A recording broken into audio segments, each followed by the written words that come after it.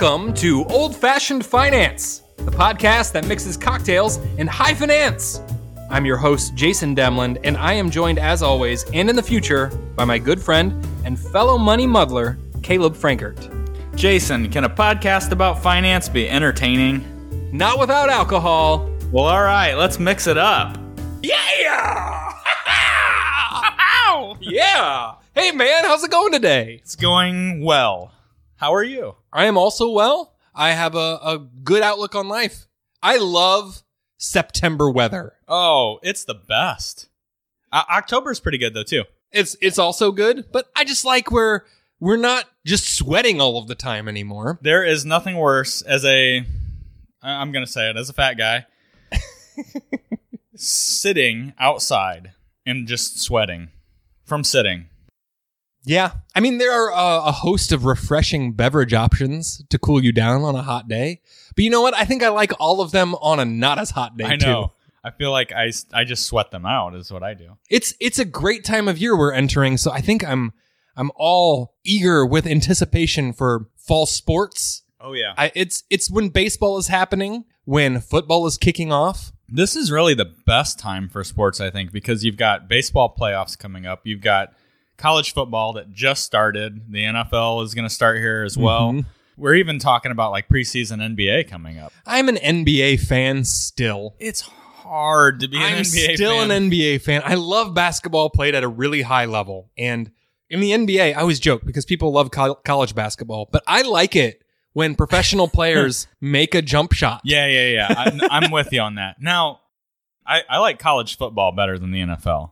NFL playoffs are pretty great, but college football, there's something about it. You can't beat it. Yeah, do you think that'll be changed with the players having the right to make money off their likeness now? I think players have been paid for ages. It's just going to be allowed. It'll be like the top tier players are the only ones that'll probably make a lot, right? I don't know. I mean, you've seen some of these people that you've never heard of that are getting deals with Nike now. So I think everybody's getting paid some. And maybe it'll be like, you know how Olympic athletes are supposed to be amateurs too, for the most part? Almost all of them have contracts with Nike and Puma and Adidas and those kinds of companies. They all make a lot of money. So maybe it'll be like that, and you just don't know about it. Because I don't know who the best pole vaulter in the United States is, but I bet they have a contract with Nike. I would imagine. I'm going to throw this out there at you and to our audience as well. I think, because we're talking about what we love about sports, and this is a great time of the year. I just said that you can't beat college football. I think you can, though, actually.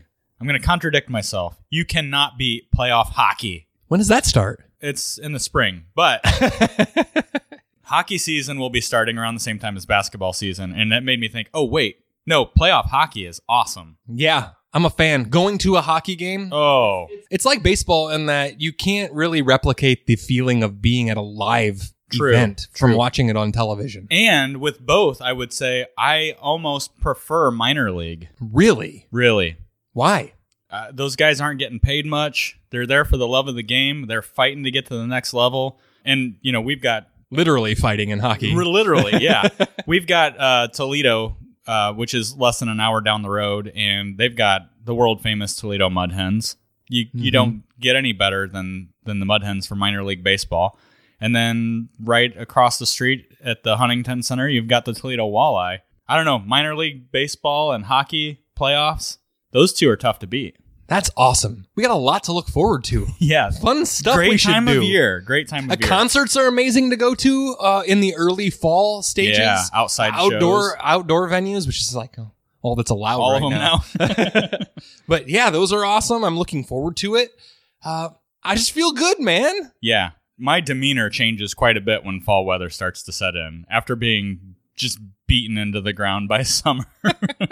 You know what we can do? Rain or shine, snow or sun, drink cocktails. Yes, sir. We sure can. And we will. Today, we are drinking cocktails in a climate-controlled area. Yes, it's very nice in here. It's perfect cocktail weather inside the Blue Jay headquarters. Yes, in our new studio. Yes. Where we're coming at you with a new drink that we have not introduced ever. I had never heard of until you looked it up. Because today we're doing a retirement rum time episode. Yeah. So we're doing a rum-based cocktail. Caleb, what have you chosen for us today? Well, we have in other podcasts talked about how we've neglected rum for whatever reason. Indeed. I don't know how we've managed to do more vodka drinks, which we despise, than rum. We're going to kind of even out the score here today. We went with the El Presidente today, and not many of you probably know what an El Presidente is. I didn't It's either. actually, I'll clear it up. It's Spanish for the president. Okay, well, you spoiled it. You took my thunder. I don't know what to do now with this, so... Let's just enjoy a couple of the presidents. El Presidente was a very popular drink at one point, Jason, and it's kind of fallen off. So, we've tried a couple variations of this one. So I'm excited. We should do more rum drinks. We should do more retirement rum time. I think retirement rum time is great because we get to be a little bit like pirates, enjoying some rum, and it's forcing us into rum. Most of the drinks that we drink are whiskey based. Yeah. I think that's fair to say that that's where our heart is. So doing a retirement rum time forces us to venture outside of our comfort zone and try some stuff that maybe some guys that sailed the high seas enjoyed. Yeah. I think that's cool. You know, we should have been doing rum drinks all summer. This really feels like a summer drink. But anyway, what we're drinking today is the El Presidente. I'm going to go through the recipe here. The President. We're drinking the President today. All right, so before we get into history and all that, what are we drinking if you're following along at home and mixing up a drink? If you've got some rum in the cabinet, 1.5 ounces of white rum, 3/4 of an ounce of dry vermouth or French vermouth, 1/4 ounce of orange Curacao. We used Cointreau for this one. Which, you know, that's debatable if that actually counts, but it's pretty darn good. So I think it's an okay use. It's superior. And 2 dashes of grenadine. So you're going to add the rum, the vermouth, the Curacao, Cointreau. If you got triple sec too, that will suffice. And the grenadine into a mixing glass with ice and stir until well chilled. Strain that into a cocktail glass and enjoy. Jason, we tried a couple of different recipes. The first one was with white rum. We used Bacardi, kind of a standby Old Faithful rum. What were your thoughts on that one? Well, it had a nice pink luster. You know, it looked pretty classy in a cocktail glass. Most drinks do. But the grenadine was given it a little bit of a pink hue.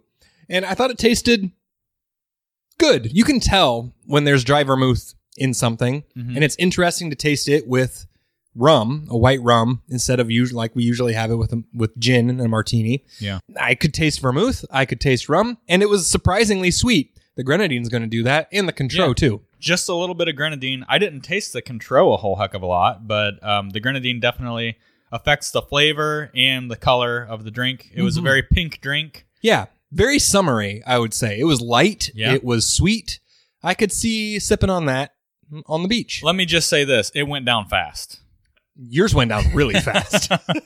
My wife would probably enjoy that. She's she can't get off of the last retirement rum time episode, the Mojito.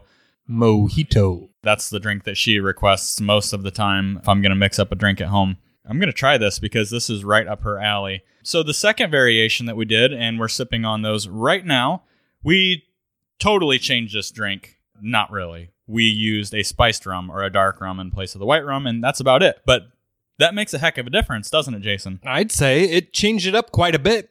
Even though instead of using a see-through rum, we used a dark rum, which made it obviously a lot darker of a drink. It looks more like a Manhattan. Yeah. Looks super classy. The part of this might be the quality of the rum, because that dark rum that we have, what's the brand? Do you remember? El Zacapo or something like that. It was the most expensive rum they had at our liquor store. It's good. It tastes really good. Yeah. And that changed it a lot. So I really like this a lot more than with the we used the Bacardi Superior, I think, is what we used before. So it changes the profile. You know you're drinking a cocktail when you have this version. Yes, you do. I think you could maybe, with the white rum, sneak that by somebody. It really doesn't seem like it's super alcoholic. Yeah, it's a little trickier. It's a lot more summery, though. Yeah. This seems a lot warmer. So fast. This, like you said, I think, you're drinking a cocktail. You know there's some potency there. Bo, who edits our episodes, is a big rum guy. Bo, check out, I think it's like Zacapo, Zacapo. I think you're going to like this one, buddy. It's a good rum. It is a good rum. And you know what? Going back to way back to the Stealing Harvard episode, when we did daiquiris, do you remember we did a white rum daiquiri? Yes. And then the spiced rum using this rum right here. That just shows you same bottle we've had for a long time. We haven't used it. We have not done rum justice. Same kind of thing with daiquiris. I preferred the spiced rum or the dark rum. It adds some body, a little bit of strength and character.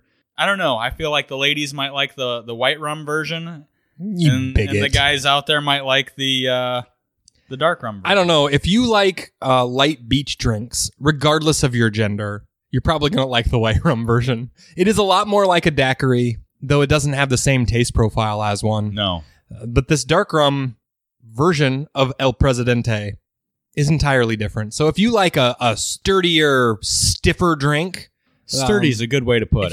If you like the way a nuanced and kind of complicated cocktail tastes, I think that you might gravitate towards this one more than a simple, more straightforward cocktail like the El Presidente with the white rum. What I'm learning about rum is by just changing the rum in the drink, it changes the entire character of the drink. Now, I think that if you put dark or aged or spiced, whatever you call it, rum into a mojito, that's probably not going to work out great. That probably isn't a mojito. It's probably not a mojito. Yeah. But the other rum drinks that I've tried on air and off air, if you want to change it up and you're a rum drinker, if you want to spice things up, so use spiced rum. It's spicy. Yeah, it makes it totally changes the character of a drink. So history, we always go into the history a little bit on the cocktails. I've got a little bit of just a little bit of this one from David Wondrich from Imbibe. I feel like there are certain people who review things that I gravitate towards their opinion. I tend to agree with a lot. He's one of them when it comes to cocktails. You can trust him. And he's just a delight to read. His prose is amazing. He's quite a writer. So he wrote an article on the El Presidente, and he's talking about some of these old drinks that were really popular at one time, but they just didn't have... There was something about it that they weren't a lasting mainstay in the cocktail world for whatever reason, and this is one of those. So he says in his article in Imbibe magazine that this was first accurately described in a 1919 article in the New York Evening Telegram. Boy, that takes me back to the first episode, Jason. Where's your old-timey voice? Hello!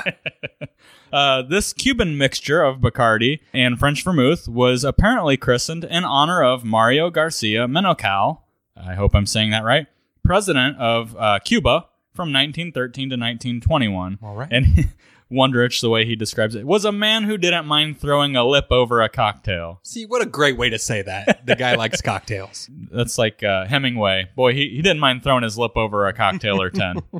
So he says that Cubans, a broadly temperate people, had only recently learned to appreciate these American mixed drinks.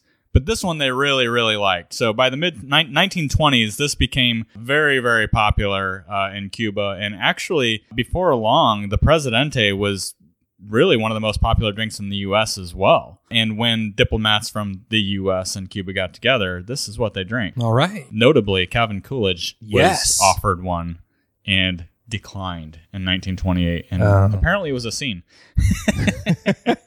Come on, Calvin. Yeah, so...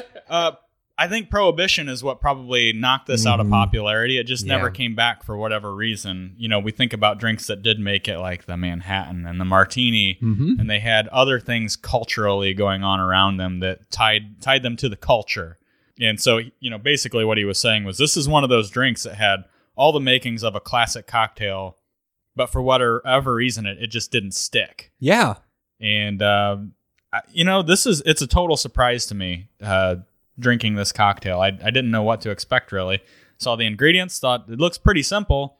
It's not totally what I thought it would be. I like it, especially the spiced version. Yeah, I'm also a fan, and it's you know how it's strange how things work out through history. You couldn't call it if you were back in the day, but when you think about it, it does have all the makings of a standard cocktail. We talked about Embry's six essential drinks or cocktails, and this seems like it's close in there. It's like a mix of a sidecar, daiquiri, Manhattan, and it's really, really enjoyable.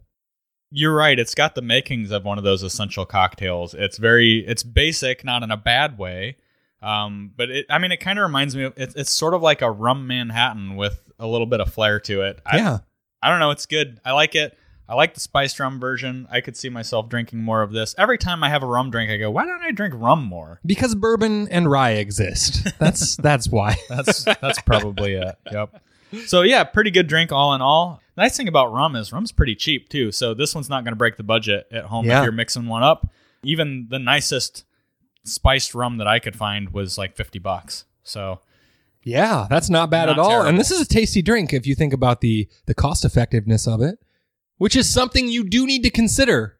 Yeah. If you don't want to run out of money in retirement. That's a good teaser, Jason. The other thing I was going to say, if you want to look like you're drinking a Manhattan but don't like rye or whiskey, here you go. Yeah, it looks exactly like a Manhattan in your cocktail glass. Yeah.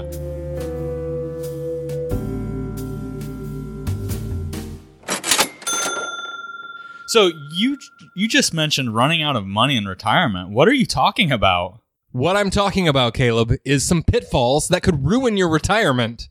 All right, so this is about to get heavy, huh? I think I've had 2 of these El Presidentes. I'm ready to talk about retirement. It's time to talk finance.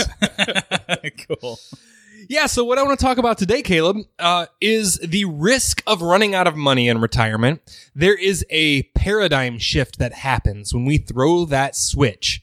We are used to making money, saving money, and putting that money aside so that we could spend it later. Yeah. Well, eventually you'll come to the point where you're going to stop your main job, your main source of income.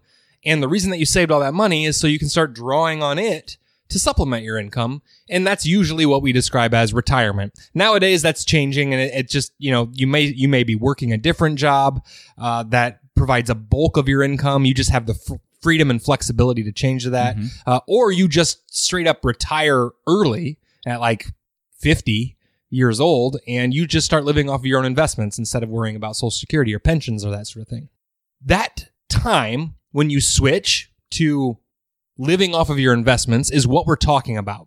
And you and I have kind of narrowed down 3 main risks that folks will run into. So what you were describing there before, I think it's safe to say that we spend the majority of our lives, and some of us get a later start than others, but we spend the majority of our lives in accumulation mode. Right?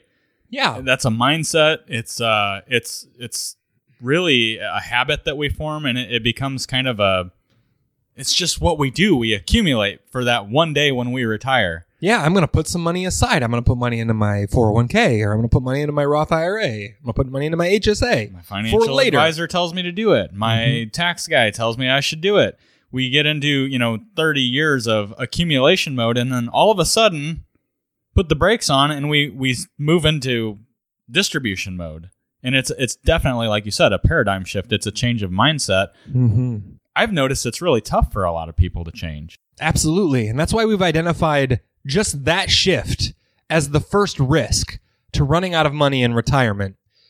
Because I know we've got probably a lot of anecdotal evidence from clients that we've helped. Like you and I, it's safe to tell everyone that we have not retired. Not yet. We are not planning on doing it in the next couple of years.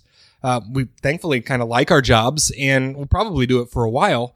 But we haven't had firsthand experience with this, but we have seen it by proxy through our clients time and time again. A main point that brings folks to us, to a professional financial planner, is throwing that retirement switch. I want to stop my job. I want to make sure I'm going to be okay. And that's what we help folks with. So as a result of that, we get to see a lot of different people's psychology as they do that. The things that they're concerned with, the things that they're not concerned with. And that varies from person to person. But it is a big change of pace to go from saving to spending out of your savings as your primary source of money. Yeah, and I think it's safe to say the bulk of our business, the bulk of our clients here are people who we are introduced to, and they're in the midst of making this shift, this change. Usually, I mean, we both have clients. We all have clients here who are young. They're getting after it. They're putting money away. We're helping them every step of the way. But I would say the majority of my clients are people who are looking for advice when it's time to change the paradigm, when it's time to make that mindset change. In a nutshell, we do help people make this change. It's a lot harder for most people than what you would think it is. Absolutely. You would think that you're putting money away for retirement. You've got this goal that you got tunnel vision. You're focused on it, and you think you're gonna flip the switch because it's what you've been preparing for. That's been the end game the whole time. But we've noticed a lot of folks have a hard time actually flipping that switch and changing their mindset. Mm-hmm. And like you said, this is probably the first pitfall, and really one of the things that could cause you to run out of money in retirement. Yeah, so picture, if you will, you are average saver American. You know that it's good to live on less than you make, and you do a good job saving money. You have a fully funded emergency fund. You save money into an IRA. You save money into your employer plan. And you work until, let's just say, 62 years old, and you think, I think I have enough to retire. So you talk to a financial advisor, and they're like, hey, man, do it. You can retire. Good job. And you retire. In our experience, we see that person want to continue to save. How often have we said, like, the way that you are in your accumulation phase of life is probably how you are going to be in retirement? I've said it 100 times on this podcast. You don't change who you are. You don't change your makeup as a person because you flip the switch. Because you change your status from full-time employee to retired, that doesn't change who. So spenders are spenders, savers are savers. Right. So here's the problem that you have when you flip that switch. You agree with your financial advisor, or maybe you figured it up on your own, how much money you need to take out of your retirement accounts a year or a month or however you decide to do it. And then you do it. And then because you're such a good saver, you save some of that money and you pop it into a savings account or back into an investment account or something. So you've essentially taken money that's working for you, right? Taken it out, paid the taxes on it, put less into your savings account where it's not working for you. Inflation is eating it up, right? That's a good way to flip the script. Take an account, take a strategy that's working and growing and flipping it into something that's not working or growing for you anymore. Yeah. So when you flip that switch in retirement, you should stop saving? I'm not saying that. I'm not sure what I'm saying. Saving is good. See, it's hard for me too. I know, and I can tell it's going to be hard. It'll be hard for all of us when we get to retirement. But really, you've already saved. It's really a question of allocation. You have saved your money for retirement income. You have saved your emergency fund. You're done when you retire. And you might be working some still and saving some money out of your income from like work. Earned income is different. If you've got, let's just say all your money is saved up in your 401k. You're a 401k millionaire. You got $1 million in your 401k and you retire. And if you decide that you're going to use the 4% rule and you're going to take $40,000 a year out of your 401k and that's all the income that you need, but you save $5,000 of that a year, you're actually doing yourself a disservice. Yeah. So I think the question that you just asked me that I'm not sure what I was just trying to trick you into saying saving is bad. Yeah, yes. What I'm saying, let's redefine saving, okay? So taking money from a place where it's working for you, it's, let's say you're averaging 8% a year, right? You take that out, you pay taxes on it now, you have 20% less, let's just say, and you put it into an account that's earning a real interest rate of negative because of inflation. Let's just say zero. Right? So is saving a bad thing there? Well, I would say sticking money in that savings account is a bad idea if you already have a fully funded emergency fund, right? Yeah. So what are some things that we can do? Well, keep the money working for you. Leave it invested. Leave it tax deferred. Yeah. Okay. So let's talk about, and this is, I think more often than not, what we find is not, someone who's taking money out at 62 and paying taxes. We're not saying take the money out, pay taxes, and then reinvest it. Okay, keep it tax deferred. But what about when Uncle Sam says you have to start taking money out? You're talking about required minimum distributions. Required minimum distributions or mandatory, what's the MRD is the other one I hear. Mandatory required distributions. I don't know. There's different ways of saying it. Required minimum distributions, I think, are one of the big reasons that people take money out and then it sits in a savings account. It doesn't do anything anymore. Mm-hmm. Your earning power, the power of your dollar there has decreased significantly. So we're not talking about taking money out of retirement accounts if you don't need it and then parking it in another investment account. That'd be silly. If you're going to do that, you might as well do a Roth conversion at that point. Well, yeah, there's better options. It comes down to people basically create an income stream in retirement. That's what they're really. We're used to working and getting paid every 2 weeks or every month. You want an income stream, and it feels safe. So a lot of people like to set up that income stream in retirement. And if they've got $1 million saved in a 401k, a lot of advisors will sell them an annuity that basically gives them a fixed return, a guaranteed and a pension, if you will. That is usually what I see people oversave off of, because you don't need, if you don't need $40,000 a year in income, then you should leave it. You've saved it. Leave it saved. And you shouldn't pay for a guarantee that you don't need, which is what we see with those programs, by the way. Absolutely. But I see people habitually, like you're just used to having an income, and you're used to saving from that income, and that's the prudent thing to do. And I think what I'm saying is, in retirement, that's actually not a prudent thing to do. Well, part of the last retirement runtime we did, when we talked about 5 rules that you must do before retirement, or things you must do. Yeah. And one of them is you need to have your debts paid for, and you need to have an emergency fund and sinking funds. Yes. So if you don't have those, then you're going to need to save. But if you followed those rules before you retired, you're done saving. You saved. You're done. So we're talking about chronic savers here, and that's not the problem for chronic savers. The issue is taking money out of a producing asset, putting it somewhere where it's not producing. So I guess in a nutshell, what I'm trying to say is, if you have to take it out, I understand it. I understand that you've got to take it out. We want to be compliant with the IRS. You sure as heck don't want them knocking on your door. But does that mean parking it in a savings account? Okay, well, there's a myriad of things that you can do with it. I have a few ideas. One that's very common for investment folk like us to say, put it back in the markets, invest it again. Here's an idea. Spend it.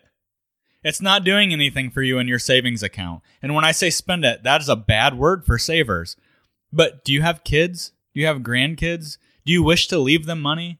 Well, maybe you should watch them enjoy some of it now. Maybe instead of creating memory when you pass, why not make memories with them now? I find, Jason, that I have a hard time with these saver types in retirement. I'm trying to tell them, take more out. Spend some of this money. Enjoy it. You have worked your whole life for it. Yeah, right? You're going to be okay. Figure out something to do with it. A great use of required minimum distributions that you don't want to take is to donate it. Absolutely. Jason, I had an appointment right before we sat down to do this podcast. That was my recommendation. What do I do with these stupid required minimum distributions? I have to take the money out. It's earning here. I pay taxes, and then it goes into my checking account, and I just get mad that I see it earning nothing in the bank, and I say, are you charitably inclined? These were some prospects, and they say, we give money to this hospital and this church. And I say, great, let us write the check for you. It's called a qualified charitable distribution, and that's not what this episode is about, but that's a great solution for when you have to take money out of your retirement accounts and you don't want to. It's ideas for these chronic savers, for sure. Yeah. Why would you take it from one place, pay the taxes on it, put it in an account that's earning nothing, and then write a check to charity of choice where you're not getting the tax write-off probably anyway because of the standard deduction? Yeah, you're probably not able to deduct it. Kill 2 birds with one stone. Satisfy Uncle Sam. Take it out. When you make that charitable contribution and it goes from your IRA to the charity of your choice, you check 2 boxes. You've satisfied the IRS's requirements, and you won't pay taxes on it. So think about the giving power there. You can give more. I don't want to go off on a tangent. I think qualified charitable distributions are awesome. We have this set up for a lot of folks. They're amazing. You can give up to $100,000 a year per person through these programs. I mean, it's fantastic. But it's just one of the things that you can do rather than, I hate to see it, take money out of something that's working for you, pay taxes, and put it somewhere where you're getting a real negative rate of return. Yeah, and I get it. In that situation of required minimum distributions, you're forced to do it. I see people do it just because they're used to saving. So that's the first risk, Caleb. The first risk to ruin your retirement is not figuring out that you switched from accumulating to spending. Yeah. And A lot of it is really just poor planning. You don't have an accurate representation of what you're going to need to spend, because we basically spend whatever we get. Like, our expenses seem to match our income sometimes. And have you ever noticed if you get a raise at work, there's no extra money in the bank account. You just buy more stuff. Yeah, and if you're a good saver, you save 10% no matter what, so you just save. And I'm just begging people to think of when they flip that switch, you've already done the saving. All you need to do is take money out when you need it. You need to be responsible, so have a good plan. Caleb, that brings us to the second topic. Yeah, now I would say the first one is one of those things that just kind of irritates me a little bit, and it's because I don't like to see people I don't know, like savings accounts and things like that. We know they're not.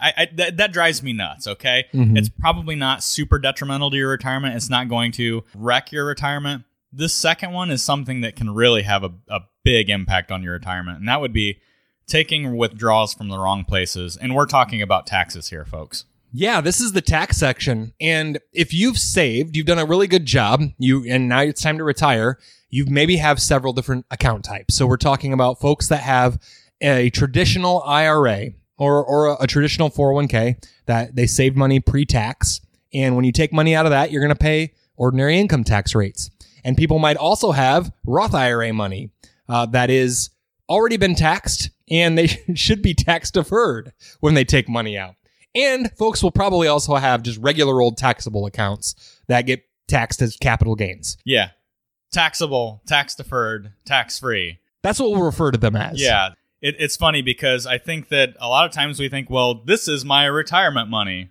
And we're probably referring to all tax deferred stuff. You don't even consider the money sitting in the savings account that you've overfunded because you're a crazy saver. You might not consider those, that TD Ameritrade account that you started, and, you've held some stocks, and boy, they did really good after COVID too, right? So, you get tunnel vision. You think, well, these are my retirement accounts. This is where my retirement income's coming from. There is a real impact that taxes are going to have on how you withdraw and where you withdraw money from. There's kind of an old rule of thumb that you take money from your taxable sources first. That would be your checking, savings, your non-qualified brokerage accounts, things of that nature, CDs, and then your tax-deferred stuff, so your 401ks, your IRAs, your 403bs, things of that nature, and then your tax-free stuff, your Roth IRAs, your muni bonds, stuff like that, right? So, Jason, how can you really wreck things by taking from the wrong place first? Well, what happens in retirement usually is your income drops. So your income tax rate drops. Sometimes. if your income actually drops. If you decide early on in retirement that you're going to make a large purchase, which happens a lot of times when you're young in retirement, like that's when you're going to buy the camper or the investment property or go on the really big extravagant vacation. Or the car that's going to last you for your whole retirement. We hear that the last car you're ever going to buy. So if you're going to drop $50,000 or $100,000 early in retirement, where you take your money from really matters a lot. Yeah, Jason, so if you take $50,000 out for that camper you've always wanted, and you take it from your... That's a cheap camper. Well, that's true. Let's say you take that from your tax-deferred, your IRAs. Mm-hmm. What's the tax impact there? Well, if I took it out of my IRA or my 401k, I pay ordinary income taxes on that extra $50,000 that I just took that year. Right, on all of it, right? All of it. So on top of maybe a Social Security or a pension that you have as well, you're likely to be pushed up into another tax bracket. Yes, right? Very likely. Yeah, so let's talk about a different way of doing this possibly. Okay. Well, money in a savings account, right? You settle up on that every year with a 1099 if your bank is sending you a 1099. Most of the time, you're not making enough to even get a 1099 for that. So you're basically settled up there. So those overfunded savings accounts, well, that's an obvious, okay? That's the first place you look for things like that. But let's talk about the difference in, let's say you have a TD Ameritrade account that you've got a couple of stocks in. That's non-qualified. It's just some extra money you threw in there at one time. Well, you've got some capital gains in there because the accounts have grown, right? But hopefully, depending on your Social Security and your pension and maybe required minimum distributions, all those things that play into your taxable income, your capital gains tax rate may be very favorable compared to your ordinary income tax rate. Usually it is. Right. So if you take $50,000 out of there, you might be paying taxes on a much lesser amount or in a much lesser bracket Yeah. And you might even be taking some of your principal out of that as well, so not paying any taxes back on that. And that's one of the reasons I think for those big purchases, you want to definitely look at taxable accounts first. Again, if you're taking a large amount, you're probably dipping into some of your cost basis already, what you initially started with and have already paid taxes on. Why would you push yourself into a higher tax bracket? Jason, if you need $50,000 for the camper, newsflash, you got to take more than $50,000 out of an IRA to get there, don't you? Yeah, they're going to withhold taxes, the custodian, when you take money out of the IRA, because you got to pay income taxes. Yeah, and if they don't withhold taxes, you will be paying taxes later. You're going to pay hitting them. that account again. Yeah, and your income tax rate, ordinary income tax rates are probably going to be higher than capital gains rates. And if you take more than $50,000 out, you might be pushing yourself up a couple of tax brackets, depending on how you file. You could be talking on the difference of tens of thousands of dollars in your pocket at the end of that year just because you didn't think about the tax impact of your withdrawal. And a lot of people don't think about that. I tell you what, some people that don't have to think about it are folks that have converted everything into Roths. Yeah, I was just going to say, you know what is the taxable, tax deferred, tax free? I like tax free the best, Jason. Yeah, we should have as much money as possible in that one. So, okay, we know that tax free is good. How do we get there? Because most Americans, most of their wealth, honestly, is in this tax deferred bucket. Yeah, that's because of the proliferation of 401k plans, and people really like having the tax break. And really, in your highest earning years, which are probably you're probably age 45 to 65, when you're making the most money you've ever made in your life, you have an income tax problem, and you also have a shortfall saving for retirement. So it makes a lot of sense to defer your income into a retirement plan. So take the tax deduction now, pay the taxes later. Because the idea is when you are in retirement, you won't have as high of an income. Now, so your taxes might be low. That's the idea. Now, wait a second. And this is where I always say, if you think that you're going to be in a lower tax bracket someday, I have a news flash for you. I personally don't think I'll ever be in a lower income tax bracket. And that's not a commentary on my income. It's a commentary on all the money that we're printing. And who's going to pay for this at some point? I don't see how taxes can remain the same or go down. So, another reason why moving things to tax-free now could make a lot of sense for you. How do we do it? Roth conversions. Yeah, our clients hear us talk about it all the time. Yeah, we talk about them a lot, and they're controversial because we're like, hey, you know what you should do? Pay more taxes right now. Yeah, you know who hates this idea? Most tax preparers. CPAs, yeah.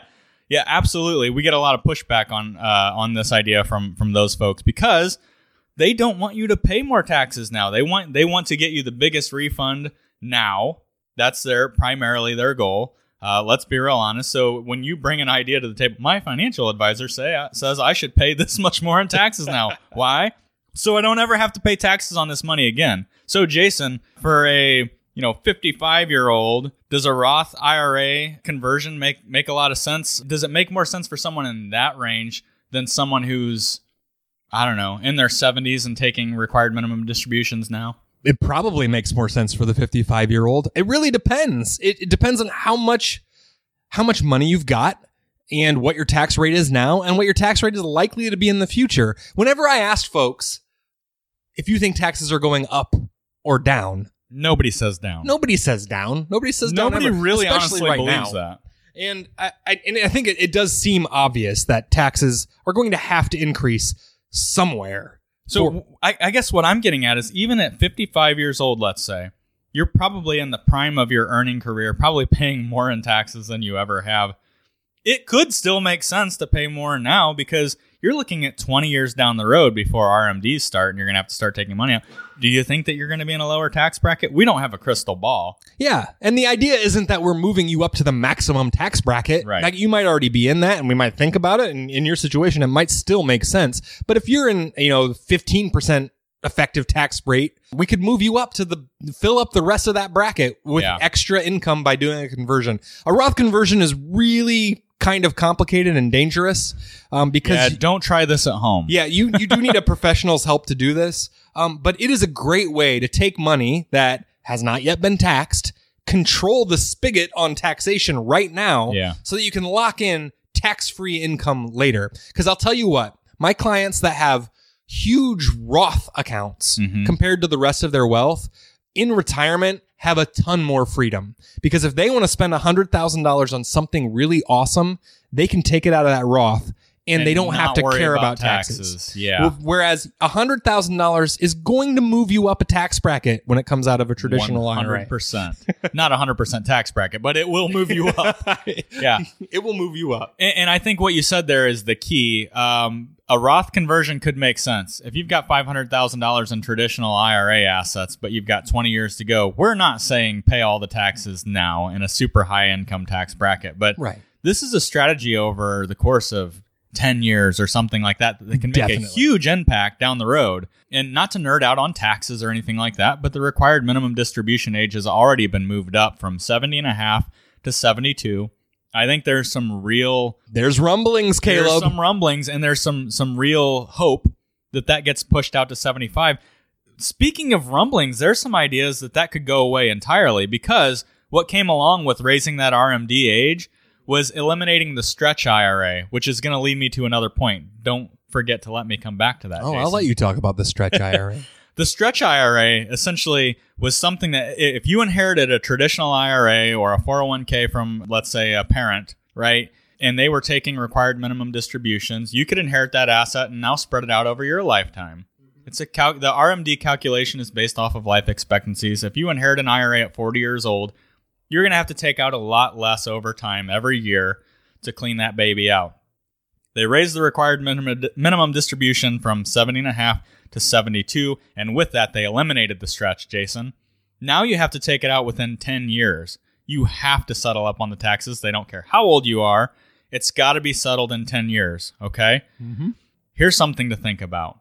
If you're going to do your kids a favor, if you're going to do your heirs a favor, would they rather inherit an IRA that's already been settled up on, say a Roth, or something that they're going to have to pay taxes on over the next 10 years? And oh, by the way, most people pass away in their 70s or their 80s, and their kids are in their 50s or their 60s, also in the highest income tax bracket that they've ever been in, and forced to take distributions. So yet another reason that these conversions can make a lot of sense. Absolutely. Paying no taxes is better than paying taxes. Yeah. Duh. So with a Roth, it's a better asset to inherit, I would say. Yeah. And I say it all the time. If we were born with expiration dates, we could plan this all out right. We could spend your last penny on your last day, but we don't know when we're going to go. So clients with assets most likely are going to pass some on. I always say if you're going to do someone a favor, do them a favor. Why wouldn't you look into a strategy that's going to cause you, maybe pay a little bit more taxes now, but in the grand scheme of things, less taxes in the long run. And by the way, for anybody that inherits it, it's settled up. It's done. You did them a favor. So folks need to consider the taxation of their accounts when they're making withdrawals in retirement. Absolutely. It can be the difference of thousands and thousands of dollars. And quite simply, if you think about it, why would you not go in another order? We talked about doing all the tax deferred and how that can really, you can pay unnecessary taxes and take away some more of your earning power by doing that. Maybe it goes without saying, but you wouldn't want to tap into your Roths first, right? Because that's your biggest tool. That's tax-free. That's accumulating and growing tax-free. The more tax-free income you have long run, the better off you are. So this is huge. Making tax mistakes on withdrawals could really crush your retirement. Absolutely. I see people do it all the time because they just want to spend the money. So it's something to watch out for, and it's something that we harp on all the time. Taxes are important. Yeah, there's another big one, though, Jason. And we hear this a lot of times from the insurance industry. and sometimes this turns into a way to sell one of those annuity things. But sequence of returns risk, Jason. Let's talk about sequence of returns. Yeah, this is number 3 in our risks to you running out of money in retirement.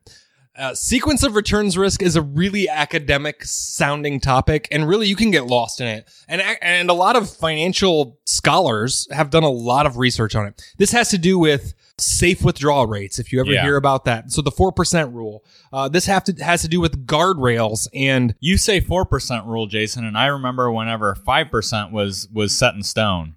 A 60-40 portfolio with a 5% withdrawal, you'll never run out of money. It's really all over the place. But then we'll also run into the Guyton-Klinger guardrails approach to all of this too, which did have a 5% safe withdrawal rate assumed in it. But basically, when we're talking about sequence of returns risk, we're thinking about this practically, and it's everybody's worst nightmare. I'm going to retire. So I retire right now, and I'm worried that tomorrow the next great recession is going to happen. Yeah. And I am going to just be hosed because I saved up. Let's just use the $1 million example. I got $1 million in my 401k. I talked to my financial advisor. He says the probability of me running out of money in retirement is very low based on all the things that I want to do. Let's do this. Wait. They printed out the 64-page report and it says I've got a 92% chance of not running out of money. That's right. The confidence interval is great. The Monte Carlo simulation says that I got a 92% chance. You know what I'm asking? What about that 8%, Jason? Well, let's say it happens, That's Caleb. what scares me is the 8%. If you live in Murphy's Law world, if you are hypothetical guy and you live in worst case scenarios, I'm talking to myself here. I know I do this. This is for you. Yeah, and I got good news. I'll cut to the chase. Okay. Sequence of returns risk is real. It's dangerous. If you don't get any good returns for the first many years of your retirement, it is going to change your retirement plan. So practically speaking, right? Let's say I retire with that $1 million and we have 2 bad years in a row. Let's That just doesn't say it's happen 2008 often. and 9. Let's say Okay. you go down, let's say you had a 60-40 portfolio and you drop, what would you drop, 30%? Let's just say you go from $1 million to $700,000 in that first year. But let's say... I still need income though, Jason. Yeah, you needed to take $40,000, $50,000 that year. Let's do the 5% rule. Yeah. You took $50,000 out and then it dropped. But my bills haven't changed. You still need $50,000 the next year? Okay, so what percentage is that I'm taking out? Well, that's now? higher. So the idea with this is a lot of people look at sequence of returns risk and they're like, I'm screwed. My plan says I'm going to take out $50,000 a year. Well, if everything goes to heck, Yeah. what we usually do is change. We make a change. You usually spend less in bad years. Well, wait, that sounds good if I have no debt and I can live within my means. But what if I've got a bunch of debt? Well, then you shouldn't have retired. That's You need to listen to 5 things you must do before you retire. that's right. I don't know, Jason. Sounds like I should go pay for an income. I should buy an annuity with an income rider because every year the market goes up, it's more likely that next year it crashes and I'm hosed. Caleb, that is the stupidest thing I've ever heard you say. No, that's actually not how things work out. So basically with sequence of returns risk, we are worried about the next 10 years after you retire. And I did a little reading on Kitces.com. And if you are a finance nerd, Michael Kitces and Jeff Levine and Derek Tharp, these guys have the most letters behind their name of anyone in financial planning. I think they're going for all 26. Yeah, honestly. they know I think Levine has more than the entire alphabet. But anyway, they do some really good writing about this sort of thing and basically hammering out all the details and different hypotheticals. But basically what it comes down to is we want to know what a safe distribution rate is, and I'll tell you what. With that, the Kiplinger. If you say depends, Jason. No, it's between 4% and 6%. Mm-hmm. If you move to higher than 6% of your total portfolio annually that you're taking out, you need to change something and get down to 4%. Okay. That's too much pressure on the portfolio is what you're saying. Yeah, I'm just saying that if you have several bad years in a row or a year at a time, you can reassess your withdrawals and change. And Yep. if you do this, you will still not run out of money. First of all, if one bad year is going to ruin your financial plan, you probably haven't saved enough for retirement. Yeah, well, because what basically you're describing is somebody that they retire and maybe like their first or second year in retirement, they're like, I decided to add a pool and add 4 rooms onto my house And a camper. and I bought a camper and basically they had $1 million, but they spent 400,000 of it in the first 2 years, Yeah. and then they had a sell-off. So imagine that. Like that's a good hypothetical to go through. If you spent 400,000 out of $1 million, you have $600,000 left, and you were already planning on using $50,000. So you take another 50, you got $550. And if you have a 40% sell-off, now you have $300,000 ish, and I love that. you have no money. Yeah. You're out. I like to be even simpler with this. If you have $100,000 and the market sells off 50%, how much do you have to make next year to be whole? A lot of people will instantly say 50%. No, That gets you to 75. Yeah. You were at 100. great. Are you going to explain the arithmetic and geometric mean to clients? But I think that those are the things that are meant to scare people. And these are a lot of the things, the ideas that are peddled by the insurance world, which honestly, like that 5% withdrawal rate and all those kind of things, we hear that a lot from the insurance world. It used to be 5% is a safe rate. And then it came down to 4. And now we're told, well, look at where interest rates are and look at what bond return, what kind of, what return you're going to get on your bond portfolio and all that. And I've heard Jason as low as 2.8%.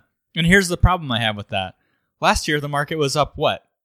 31? Yeah, it was up a lot of percent. The year before that, it was up what?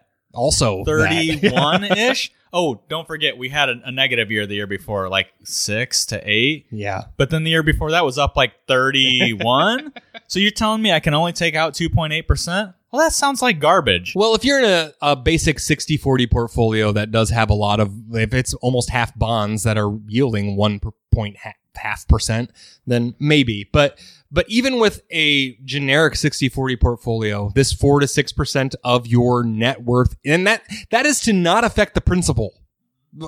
We really just don't want to take any money out of there over your lifetime. And it's actually, I want to tell people, it's okay to have less money when you die than when you're retired. A lot of people, like you said, we would hopefully bounce the check to the undertaker. Is that that's the old adage?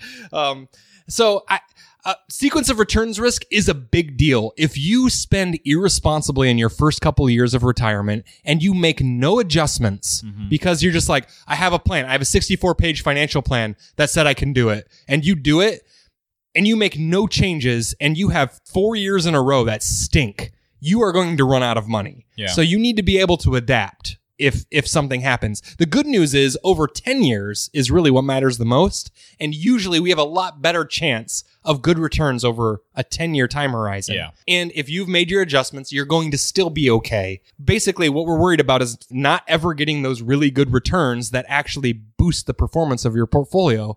And if you have bad returns the first 5 years and you have to wait, but you still spent money like a crazy person, you don't have enough money to benefit from compounding later on. Right. Anecdotally, I have a story of where, so I had a prospective client who was a doctor, and he was 50 years old, making great money, and he said, I'm going to retire at 55. I said, great, let's talk about that. How do we make it happen?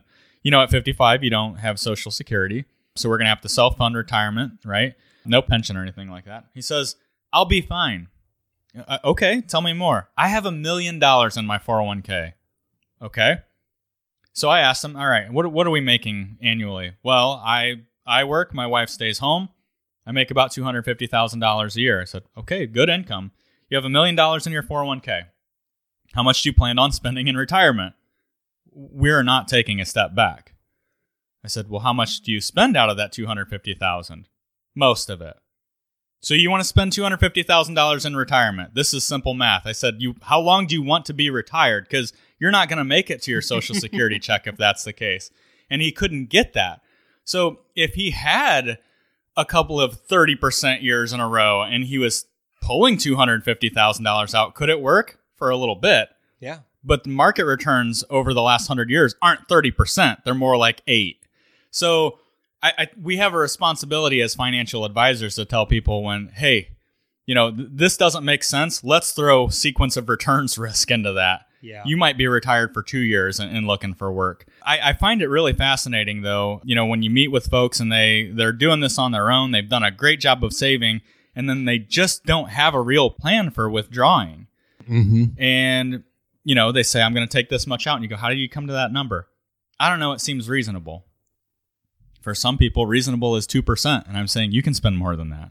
You can take more than that. There's academic research behind all of this. Yeah. For others, I go, what makes you think you can sustain 9% withdrawals for the rest of your life? And you're planning on living another 30 years? Yeah. You throw sequence of returns in there. Can it work out? Yeah, it doesn't look real good on that Monte Carlo simulation, right? Mm-hmm. But it's definitely something that you have to consider. I think the insurance industry has really, I don't want to say bad words, has really made a lot of people do bad ththings or buy bad things that they don't need because of this, but it is something that we need to consider. Absolutely, Caleb. Sorry. I want to distill it down for our listeners because I think we talked about a lot of really good things. So we talked about 3 reasons that your retirement will be ruined. And to distill those down, one is it's hard to shift from saving to spending out of your savings. It is also tantamount to consider taxes when you are taking money out of your retirement accounts, and you need to be cognizant of sequence of returns risk. The call to action that I have for our listeners, Caleb, is to have a plan. It's simply that. You have to plan for each of these items, and the plan cannot be set in stone. You have to have levers to pull when stuff gets real. When you say have a plan, does that mean one of those 62-page documents? The document is worthless. You really need if this, then this, if this, then this, if this, then this. And it's living, it's active. Your plan is going to change because we can't predict the future. You can have some ideas of what you're going to do and what your options are, and they really are spend less or spend more. I think, honestly, the thing that ties all of these together, Jason, and the solution for these 3 pitfalls is flexibility. Yeah. You have to, we talk about withdrawals with guardrails and things of that nature. You have to be flexible. You don't want to go into retirement so strapped that the income that we can generate for you is struggling to make ends meet because you're servicing all this debt. Go back to the 5 things you must do before you're retired if you're at that stage. But if you've got flexibility in all of these areas, again, when it comes to a plan, we have plan B and plan C. We've got some audibles we can call at the line of scrimmage if and when returns are not great. But in years like we've had over the last few years, and they've been great, make hay while the sun shines, right, Jason? Absolutely. So flexibility is huge. Absolutely huge. Huge. A flexible plan, not necessarily a static 62-page document. Well, that's why I am an advocate of having a relationship with a financial planner. Obviously, I'm biased. Is that why you advocate I think that we can help, Caleb. I think we can help, and I think that you should pay us.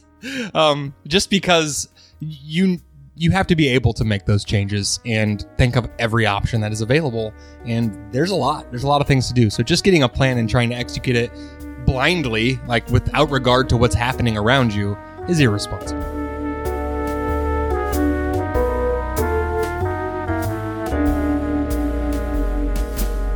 Well, Jason, we said a lot of words today, didn't we? So many words, Caleb. I think we blasted through this whole episode, and we can just go right to the end. I think so. We don't have time for much more than this. Thanks for having a drink with us this week, folks. It's time to close out the tab. If you have questions or a topic you want addressed on the Old Fashioned Finance podcast, be sure to email us at speakeasy@oldfashionedfinance.com. We'd love to hear from you. Don't forget to share the show with someone you love or just someone who needs a little money muddling themselves. You can stay up to date with the latest action by following us on Facebook and Instagram. Old Fashioned Finance is brought to you by Blue Jay Financial Group, that's bluejayfg.com, and produced by Podastery Studios. We've been your hosts, Jason and Caleb. Cheers.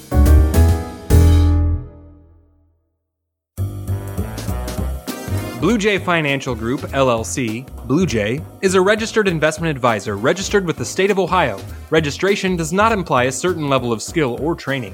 The presence of this advertisement on this podcast shall not be directly or indirectly interpreted as a solicitation of investment advisory services to persons of another jurisdiction, unless otherwise permitted by statute. Follow-up or individualized responses to consumers in a particular state by Blue Jay in the rendering of personalized investment advice for compensation shall not be made without first complying with jurisdiction requirements or pursuant to an applicable state exemption. All verbal and written content on this presentation is for information purposes only. Opinions expressed herein are solely those of Blue Jay, unless otherwise specifically cited. Material presented is believed to be from reliable sources, and no representations are made by our firm as to other parties' informational accuracy or completeness. All information or ideas provided should be discussed in detail with an advisor, accountant, or legal counsel prior to implementation. Hey Caleb, what are your top 5 favorite bands of all time? What? Are you springing this on me at the end? I have 3 seconds left. Go! No, that's not. Pink Floyd. Pink Floyd. Did you stop it?